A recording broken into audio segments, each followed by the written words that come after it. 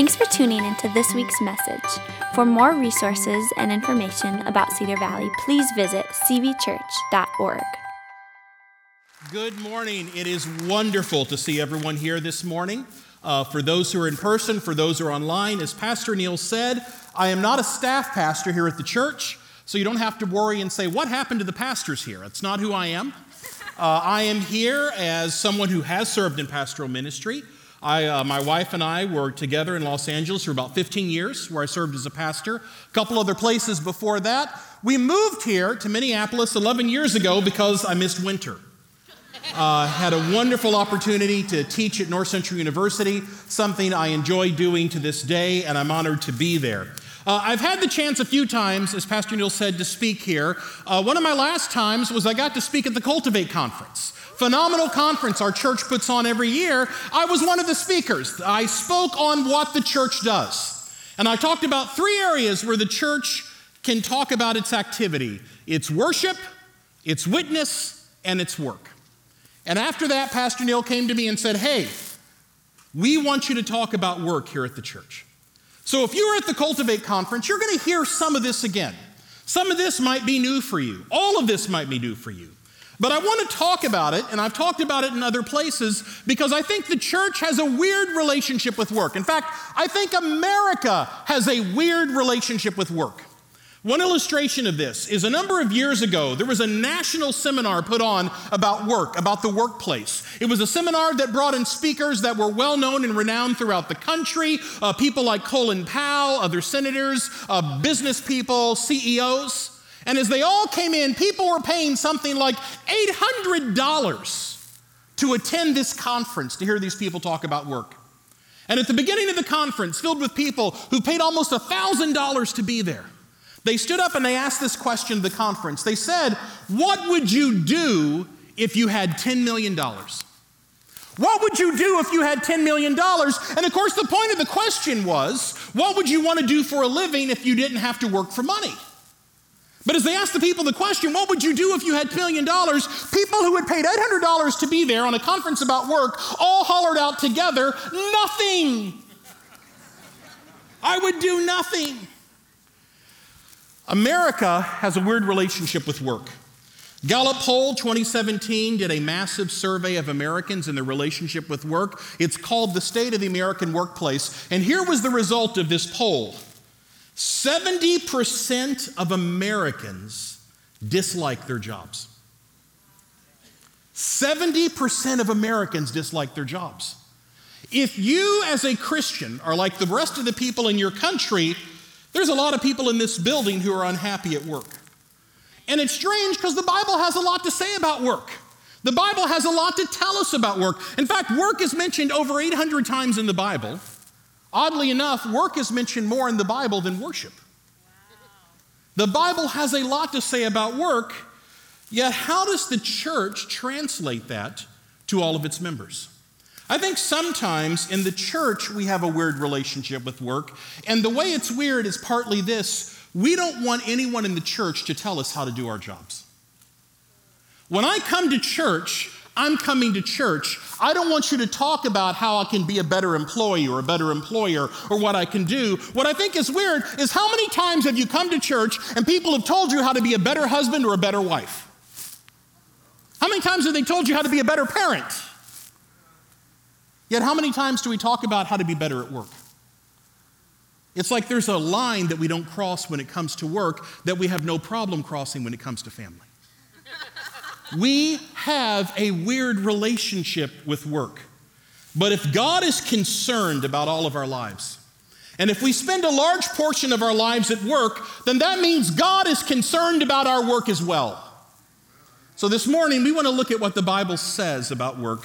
And I want to begin by turning to Genesis chapter 2. I'm going to ask everyone to stand. Now, we do this once a service. We stand when we read Scripture. This is not something we're going to do throughout the service, but we do this just out of reverence for God's Word. We're going to begin reading at the second verse of Genesis chapter 2. And it says, on the seventh day, God had finished his work of creation. So he rested from all his work. And God blessed the seventh day and declared it holy because it was the day when he rested from all his work of creation. This is the account of creation of the heavens and the earth. When the Lord God made the earth and the heavens, neither wild plants nor grains were growing on the earth, for the Lord God had not yet sent rain to water the earth. There were no people to cultivate the soil. Instead, springs came up from the ground and watered all the land. Then the Lord God formed the man from the dust of the ground. He breathed the breath of life into the man's nostrils. The man became a living person. And the Lord God planted a garden in Eden in the east, and there he placed the man he had made. The Lord made all sorts of trees grow up from the garden, trees that were beautiful and produced delicious fruit. In the middle of the garden, he placed the tree of life and the tree of the knowledge of good and evil. And skipping down to verse 15, the Lord God placed the man in the garden to tend and watch over it. But the Lord God warned him, "You may freely eat of the fruit of every tree in the garden except the tree of the knowledge of good and evil. If you eat its fruit, you are sure to die." Then the Lord God said, "It's not good for man to be alone. I'll make a helper who is just right for him." You may be seated. I'm going to talk 4 things today, just 4 points for this message. And the first point comes from our text directly, and it's simply this: God works. God works. From the very beginning of Scripture, we have an image of a God who is at work. The Bible begins with the work of God. On the 7th day, God rested from his work. God works. Now, for us, we're like, well, sure, that's Genesis. We all know this. But you might be surprised to realize in the ancient world, that wasn't always the expectation of God. In fact, a lot of the stories of the gods of the ancient world are really stories about gods who are doing everything they can so they don't have to work. In fact, in some ways, you read about the ancient gods, and it sounds like it's just lazy human beings who are writ large. They are lazy, they don't want to do anything, they're trying to avoid stuff, and those are the stories that we tell. It is shocking, if you know the stories of those gods, to come to Genesis 1 and we immediately see a God who is at work. A God who works without complaint. The gods of the ancient world would always try to avoid work, but the Bible begins with God at work. And even though God rests on the 7th day from creating the world, he still remains active throughout the Bible. If we look at the work of God, we can put all the work of God into 3 major categories. God creates, God provides, and God saves. The 3 major things God does in Scripture. He creates. God begins by taking nothing. He turns nothing into something. Then he allows that something to turn into something else. God is at work in creation. God is also at work in provision. Throughout Scripture, God continues to provide for creation. We look at the rain and we consider that the provision of God. The food and we consider that the provision of God. Protection, and that's the provision of God. God continues to provide for creation what is needed by always giving. And God is also at work saving. How many know that the world that God's created is not the way that God intended it to be? There is corruption going on in the world, and God is at work not just creating, God is at work not just providing, God is also at work trying to save, trying to take the corruption that is trying to destroy his creation, the corruption that resists redemption, and trying to make that something that it should be, the way God intended. God works through Israel for salvation, God works through the church for salvation, and it all centers around Jesus Christ, whom God put here for the salvation of the world. God creates, God provides, and God works to save whatever he's created. So, God works. But our second point is it's not only that God works, it's that God works through our work. God works through our work.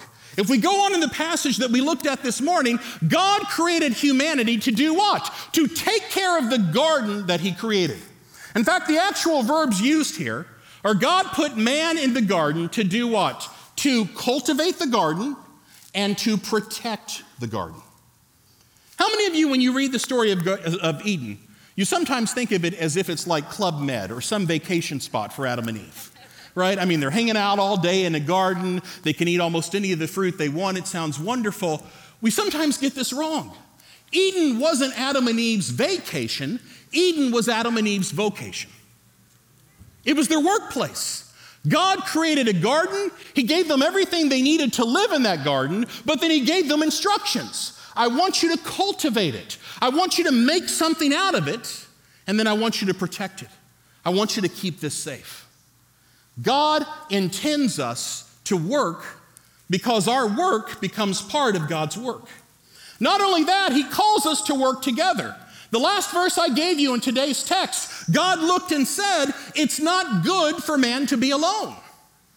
Throughout the story of creation, God creates and he sees that it's good. He creates vegetation and it's good. He creates the birds and the fish and it's good. He creates land animals and it's good. He creates humanity and it's good. He looks at all he's created and God says it's very good. Then we come to chapter 2 and he sees Adam trying to do all this work alone and God says, that's not good. So he creates woman to be a helper to man. Now I want to highlight something real quick. The word helper here does not mean assistant. God did not create woman to be an assistant to man. The word helper here means more like co-worker. In fact, when we find this word being used elsewhere in Scripture, the word isn't translated helper, the word is actually translated savior. Because you're in trouble, you need help. God creates someone, and that someone is your savior. Sometimes that word is used for God. How many wives in here are seated next to their husbands? Look at your husband right now and say, you know how many times I've saved you? God creates man. Man is called to cultivate and protect a garden. Man cannot do this job alone. God creates woman to be the co-worker, to be the savior of man in his work. And together God calls humanity to care for what God has created and to make something of it. Throughout the Bible, God is working through humanity. People who are at work in Scripture will recognize that it's God's work through them. Now, sometimes it's easy to see that it's God's work. The prophet stands up and he says, thus saith the Lord, and you're like, well, that's clearly God speaking through the prophet. The king stands up and he executes justice like Solomon, and you're like, well, clearly that's what God wanted to have happen. But throughout Scripture, whatever we do that fits in with God's plans can actually be considered the work of God. God creates, but God also creates through us, right? God creates through us. We're called to be fruitful and to multiply so we can spread throughout the earth and take care of the rest of creation. Understand, family is part of our vocation. Because in family, God is doing his work of creation through us. God is using us. How many of you know family is hard work? Whether traditional family or non-traditional family. Family is hard work. But when you do family right, it is God's work being done through you. Mom, dad, you are doing the work of God. Grandparents, you're doing the work of God. Aunt, uncle, you're doing the work of God. Children who are taking care of your parents, you are doing the work of God. That is God's work through you. God creates through us. God also provides through us. We are called to serve our world and to serve each other. And whenever we do that, it is God doing his work of provision through us. Family is our vocation. Society is also part of our vocation. Whatever we're doing to serve our culture, to serve other people, that belongs to the work of God. And it isn't just that God is pleased with your work. What I'm saying is it actually is God's work. Wow. God is doing his work of provision through you. Now, I'm going to say, I've given this talk in a few other places, and every time there's always people who are wrestling with this, because this isn't something they've ever heard or heard it this way. I've had gentlemen come up to me and say, and a lot of times it's men, because a lot of times the people who have the weirdest relationship with work are men. So it's men. I've had men come up to me. I had one man come up to me, and a few men have said this. They're like, wow, no one's ever told me this. He was crying. He was an elderly man. He said, I was a police officer. I was a police detective in another state for almost 30 years. He says, the first time anyone ever told me that what I was doing could have been considered the work of God. Wow. And I'm like, of course it could have. I had another man come up to me. He said, I don't understand how what I'm doing is God's work. I said, okay, tell me, what do you do? He said, I'm a salesman. I said, okay, now think with me. How is it that you being a salesman could actually be considered the work of God? And he said, well, I tell my coworkers about Jesus. I'm like, okay, that's great. But it's got to be more than that. We can all do that. He said, well, I make money and I can give money to the church. I'm like, that's great. I'm sure the church appreciates it. But it has to be more than that. He starts thinking some more about what he does. And finally, I stopped him and I said, I'm going to just say something right now. You just told me you're a salesman. And in 5 minutes of this conversation, you have not told me what you sell. That is a really weird salesman. I said, you're a salesman. What do you sell? And he goes, I sell medical equipment that saves people's lives. And he hears it and he says, God is pleased with that, isn't he? I said, not just pleased with it. When you're saving lives, it's God's work. God is doing his work through you. Had another man come up to me and said, okay, tell me how my work is God's work. I'm an Amazon delivery driver. And I had to say to him, I'm not going to justify any of Amazon's policies right now. So please don't think I'm about to do that. But I said, but my wife and I, now we're foster parents. We've been respite care parents. I said, there's been times we have received a child unexpectedly. And within 2 hours, Amazon is at our door with diapers and formula. And when that Amazon driver drops off that stuff when we need it, at that moment, he is a messenger or she is a messenger from God. You don't know what you're doing may be considered God's work. God works through us. He creates through us. He provides through us. God even does his work of salvation through us. God is at work restoring his world, and the work done to the world to set it right is always a part of God's work in the world. The church is part of our vocation. When we're involved in a Christian community who's trying to help set things right in the world, starting with our own relationship with God, but growing to how we relate to our community, that is the work of God. So I want to ask you, how can you judge how your work is God's work? How can you judge how your work is God's work? A great writer on work, a man by the name of Hugh Welshel, gave this, and I think it's brilliant. I'm going to pass it on to you. He said there's 3 tests you can give to your work. 3 ways of helping to determine how your work is God's work. And the first test is this: how does your work lead to the glory of God? How does your work lead to the glory of God? Now, when I say glory of God, I want to explain what I mean by that. Anything done to highlight the work God has done is to the glory of God. Let me give you an explanation. How many have heard of the Mona Lisa? Shout it out. Who painted the Mona Lisa? Da Vinci. Okay, Da Vinci. Now shout this out. What is the name of the woman in the painting besides Lisa? Mona. Not Mona. How many of you know we remember the artist better than we remember the subject of the painting? In fact, for a few centuries, we didn't know for sure who she was. Because even though she was the subject of the painting was so well done, people forgot the subject. All they remembered was the artist. The Mona Lisa wasn't to the glory of Lisa. The Mona Lisa was to the glory of Leonardo da Vinci. This is the world God has created. And whenever we are at work in this world, honoring the world the way that God created it, preserving the world the way that God created it, cultivating the world the way that God created it, that goes to the glory of God. Are you a plumber? Let me tell you, every time a toilet doesn't explode, that is to the glory of God. Are you working for others? Are you a scientist that's actually studying creation so you can understand it better? Science is to the glory of God. I had a student come up to me once in class, and he was crying, and it wasn't that kind of lecture, so I didn't know why he was crying. And he came up to me and he said, today you were talking about some area in biology. And I said, I was talking about a theology of something. And he looked at me and he said, all through my childhood I wanted to be a biologist. But I became a Christian late in life, and for him late in life was high school. I became a Christian late in life. I gave my heart to the Lord, and I decided the only way I could serve God was by going to some kind of vocational ministry.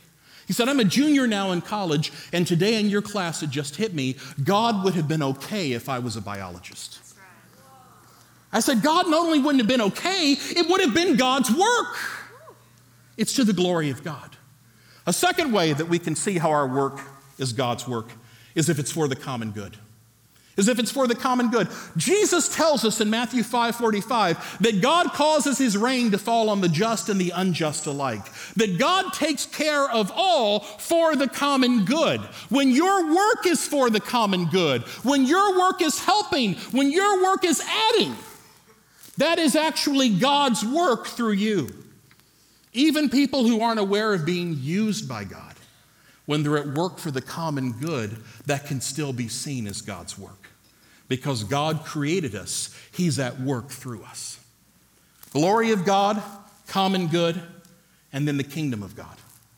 How is your work connected to the kingdom of God? You're like, well, what is the kingdom of God? The kingdom of God is God coming to make things right the way it should be in the world.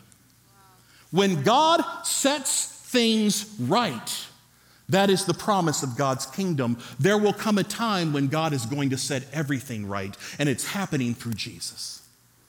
When we are at work trying to make the world right, beginning with people having the right relationship with God, that is work that is connected to the coming of God's kingdom. And when your work does that, it is God's work through you. So ask yourself the question, how is my work connected to the glory of God? How is my work connected to the common good? How is my work connected to the kingdom of God? The way to which you answer that is a way to understand how your work is God's work. So our first point, God works. Our second point, God works through our work. Our third point is this, our work is sacred if it's God's work. Our work is sacred if it's God's work. Seeing how our work is the work of God is what brings value to our work. Sometimes I've asked my students the question, what would you do if you had $10 million? What would you do? Just to kind of get their answer. And I always have some students who say, I would do nothing, right? So then I ask them this question, how much money could I give you so that you never, ever be useful ever again? I just don't mean how much money could I give you so that you don't work. What I'm asking is how much money could I give you that you promise me you will never be useful for the rest of your life? And I'll have students ask questions about that. They're like, well, what if I have a family? No. You can't do that because that's useful. Well, what if I just volunteer my time? No. You can't do that because that's useful. What if I just help my neighbor? No. You can't do that because that's useful. How much money could I give you so that you will never be useful for the rest of your life? You'll have all your needs met, but you'll never be useful for the rest of your life. How much would it take? And always the answer from the entire class is the same. Nothing. There's no money in the world where I would agree to quit being useful. Sometimes in this country we have this idea that the way that work works is this. Work leads to career. Career leads to success, and it's success that leads to happiness. So if I just get work to find my career, if I just find the right career, and if I just stick with that career until I become successful, at some point I will reach a level of success where I'll finally be happy. And yet 70% of us are unhappy with our work. Here's what I want to argue. It's not that work leads to career, leads to success, leads to happiness. It's more that work leads to usefulness. Usefulness leads to purpose. Purpose leads to happiness. It's not success that leads to happiness. You can be successful and still be unhappy. It's purpose. It's purpose that adds to happiness. When we understand how our work is God's work, we actually understand our purpose when we go to work. We also understand our purpose when we come back home. That's what adds to happiness. Patrick Lencioni, a wonderful consultant on work, wrote a book called 3 Signs of a Miserable Job. And the reason he wrote this book was he had been asked as a consultant to work for a major company that had just done a morale survey for their employees and found that their morale at their company was in the tank. And they wanted to know, what's going on? What are we doing wrong? So he went and he was hired and he interviewed all these employees. And he said, in my mind, I thought the answer was going to be something like they don't get paid enough. There's too many long hours. There's a bad work-life balance. That's what I was looking for. He said, but I found something else when I interviewed the employees, and I started applying this to other companies, and I found the same. And out of it, he wrote this book, 3 Signs of a Miserable Job. Would you like to know what those 3 signs are? Good, otherwise it'd be awkward when I tell you. Here's the 3 signs of a miserable job. Number 1, anonymity. People have a miserable job if they're not appreciated for the work that they do. People have a miserable job if they're not being appreciated for the work that they do. Number 2 is immeasurement. People have a miserable job if no one can tell them how to do their job better. Unless there's some way to gauge their improvement, unless there's some way to gauge how they're doing. If their job becomes immeasurable, it starts to feel like a miserable job. And number 3, the 3rd sign of a miserable job is irrelevance. You cannot connect your work to other people's satisfaction. You cannot connect your work to other people's satisfaction. We need to feel purpose in order to feel the value of our work. We need to feel purpose. And what I want to say to everyone in here is that if your work is God's work, your work is sacred. If your work is God's work, your work is sacred. Now understand, through much of church history, we've actually put work at different levels. The major distinction that we've sometimes done with work is we've said that there's work that is sacred, and then there's work that is secular. How many have heard that distinction before? There's sacred, and then there's secular. Sacred work, well, that's the work that God cares about. Think of the person who works as a pastor. Pastor Neil. Pastor Neil has a sacred job, right? I bet Pastor Neil doesn't even have to pay taxes because his job is so sacred, right? That's what we're going to tell the IRS. His job is so sacred. But you come over here, and let's say you're an airline pilot for Endeavor, and now suddenly, is my work sacred or is it secular? Does God even care about this job? And the truth is, that's a distinction that doesn't exist in the Bible. There is no distinction between sacred and secular. You know what the distinction is in the Bible? It's not between sacred and secular, it's between sacred and sinful. There's jobs that God can work through, then there's jobs that work against God.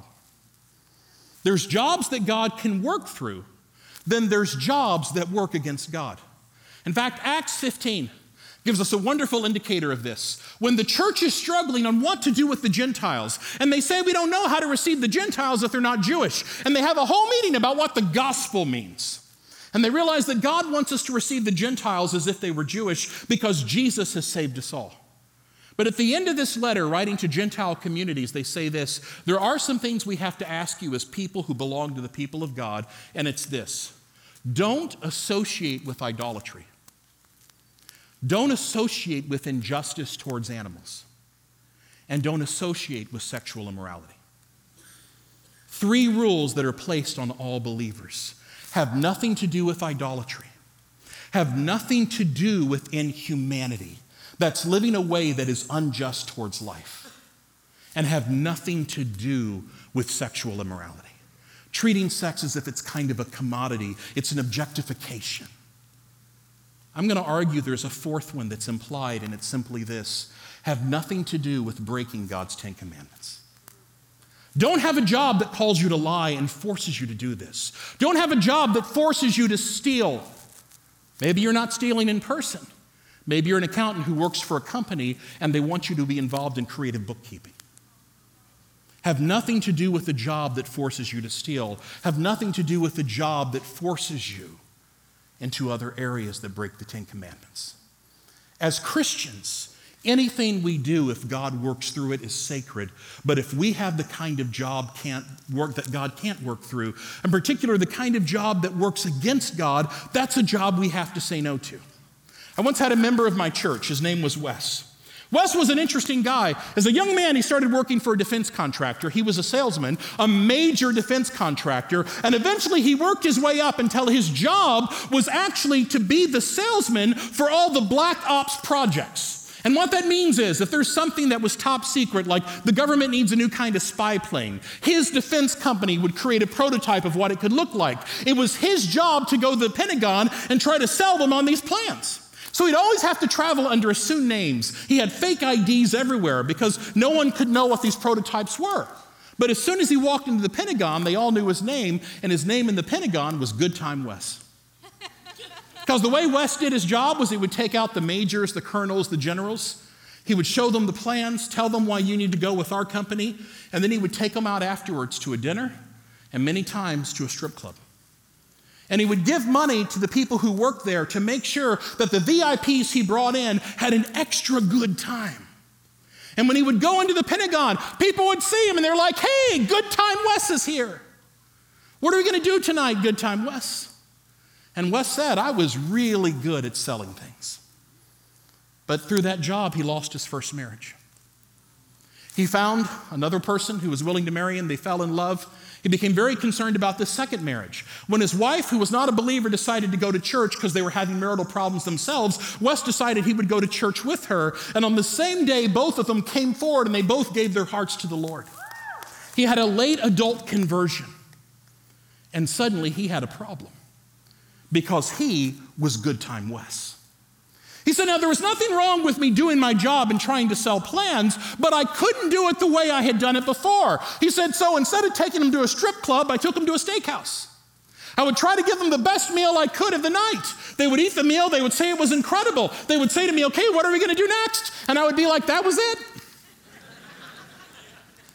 And I said, oh, Wes, what happened? And Wes said, well, eventually I lost my job because I wasn't making the sales I had once made before. And I said to him, Wes, you became a Christian. Then you lost this job you had worked for all your life. What did you think about that? And Wes smiled and said, it's one of the best things that ever happened to me. Wow. It's one of the best things that ever happened to me. Woo. His wife and he had a wonderful marriage. At the time I met him, they were retired. He was spending all of his free time serving others. There's sometimes it's not the job that's the problem. It's the way we've been taught how to do the job that's the problem. That's what we have to learn how to correct. Sometimes it might be the job.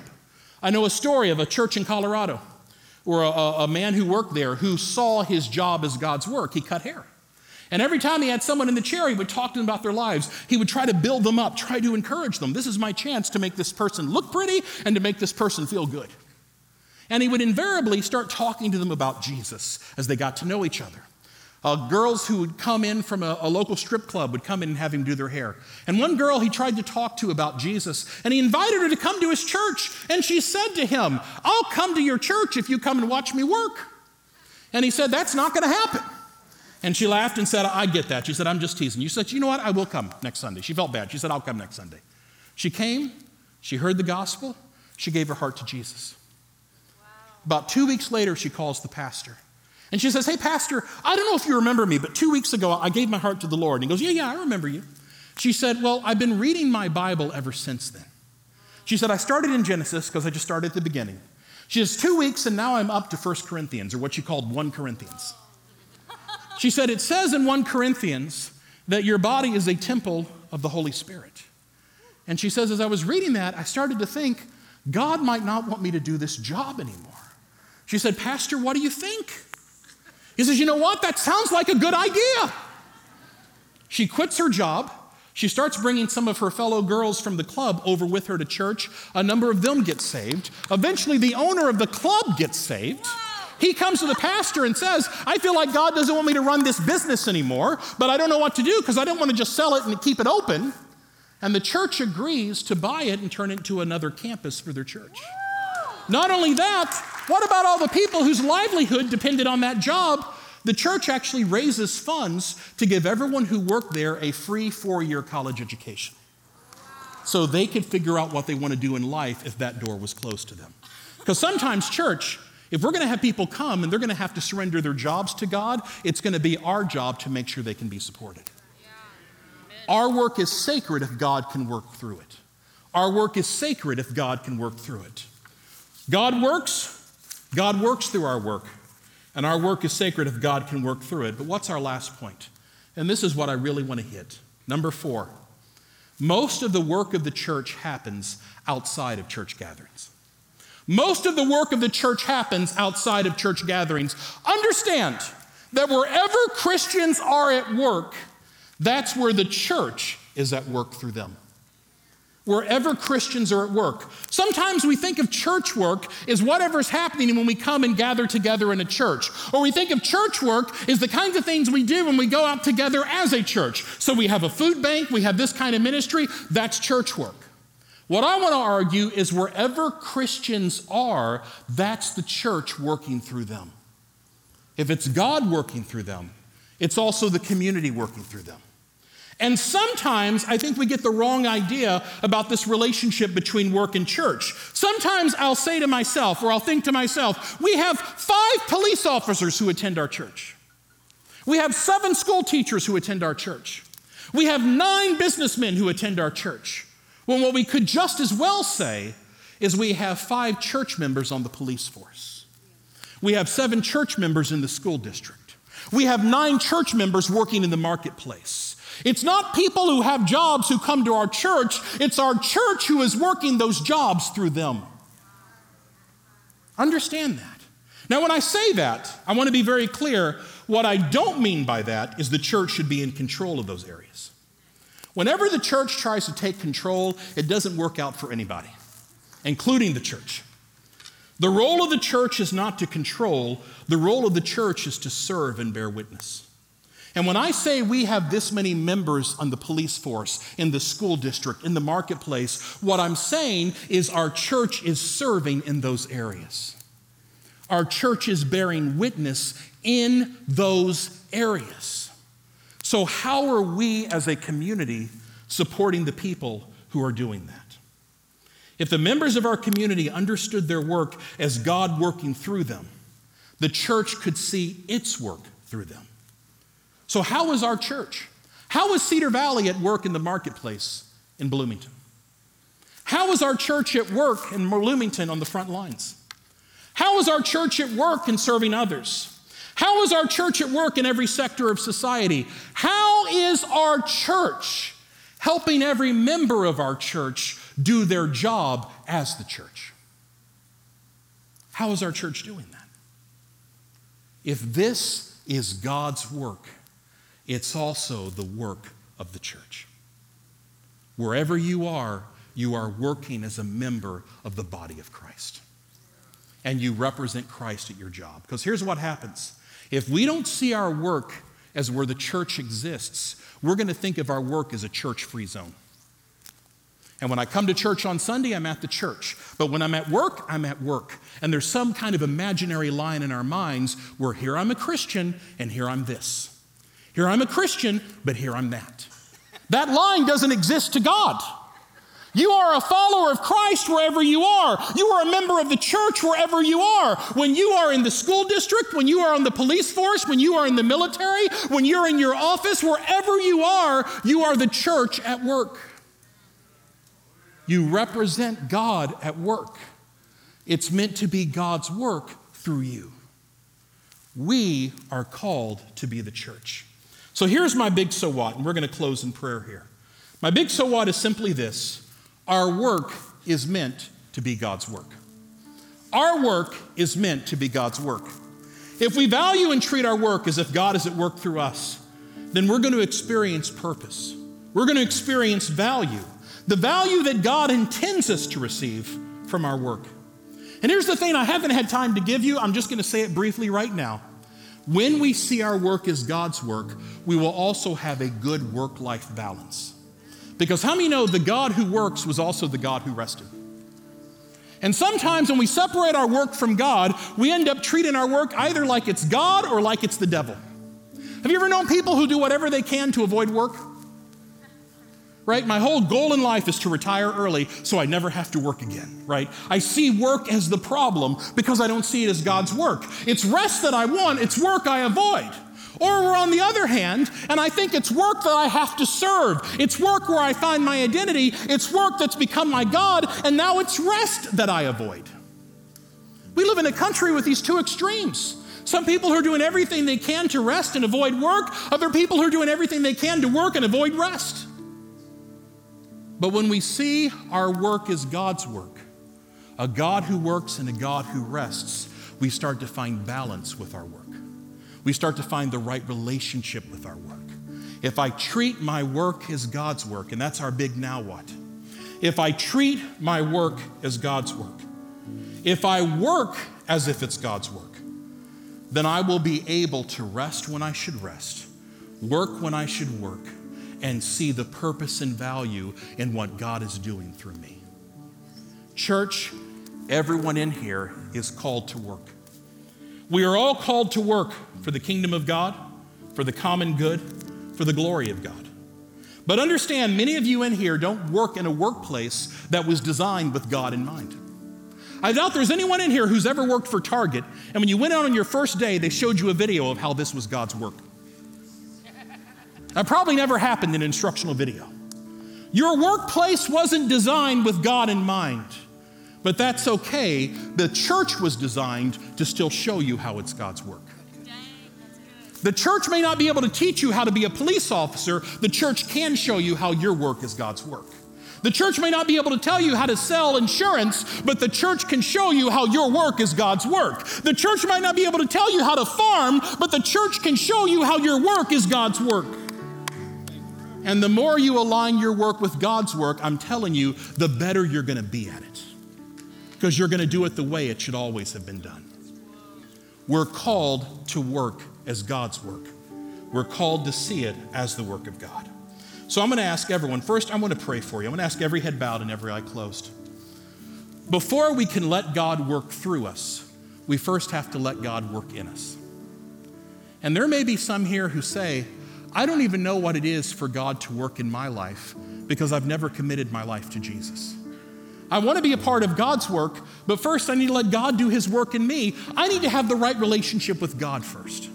I want to pray with you this morning, and I'm just going to ask wherever you are, if you're someone who wants to ask Jesus to come into your life so that you can have the right relationship with God, I want you to pray this with me as I pray and simply say, Jesus, I ask you to forgive me of my sins and to remove from my life whatever it is that has kept me from you.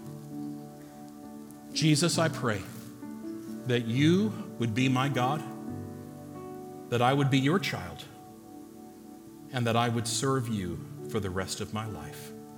And I pray this in Jesus' name. Amen. Now I'm going to ask everyone to stand. And before Pastor Neil comes up, I want to pray a prayer over you. And here's what I'm asking everyone here. If you can stand. I want you to do this with me. I want you to imagine your job. Whatever that job is. It may be a job you're paid for. It may be a job you're not paid for. But when I say job, it's still what comes to mind. Whatever that job is, right now, I want you to commit that to God. And I want you to say, God, I want to see my work. I want to see my job as if it is your work through me. Jesus, I pray for every single person here, and I ask that you would take our jobs. You would take our work. You would take what we spend 40, 50, 60, 70, 80 hours a week doing, Lord, and you would help us to see it as your work, to see it as you at work through us. Help us to understand, God, how what we do brings you glory, how what we do serves others, how what we do is the work of Christ through us. We surrender our jobs to you. Make us better at our jobs because you're the one who's doing the job through us. We commit ourselves to you for your glory in Jesus' name. Amen.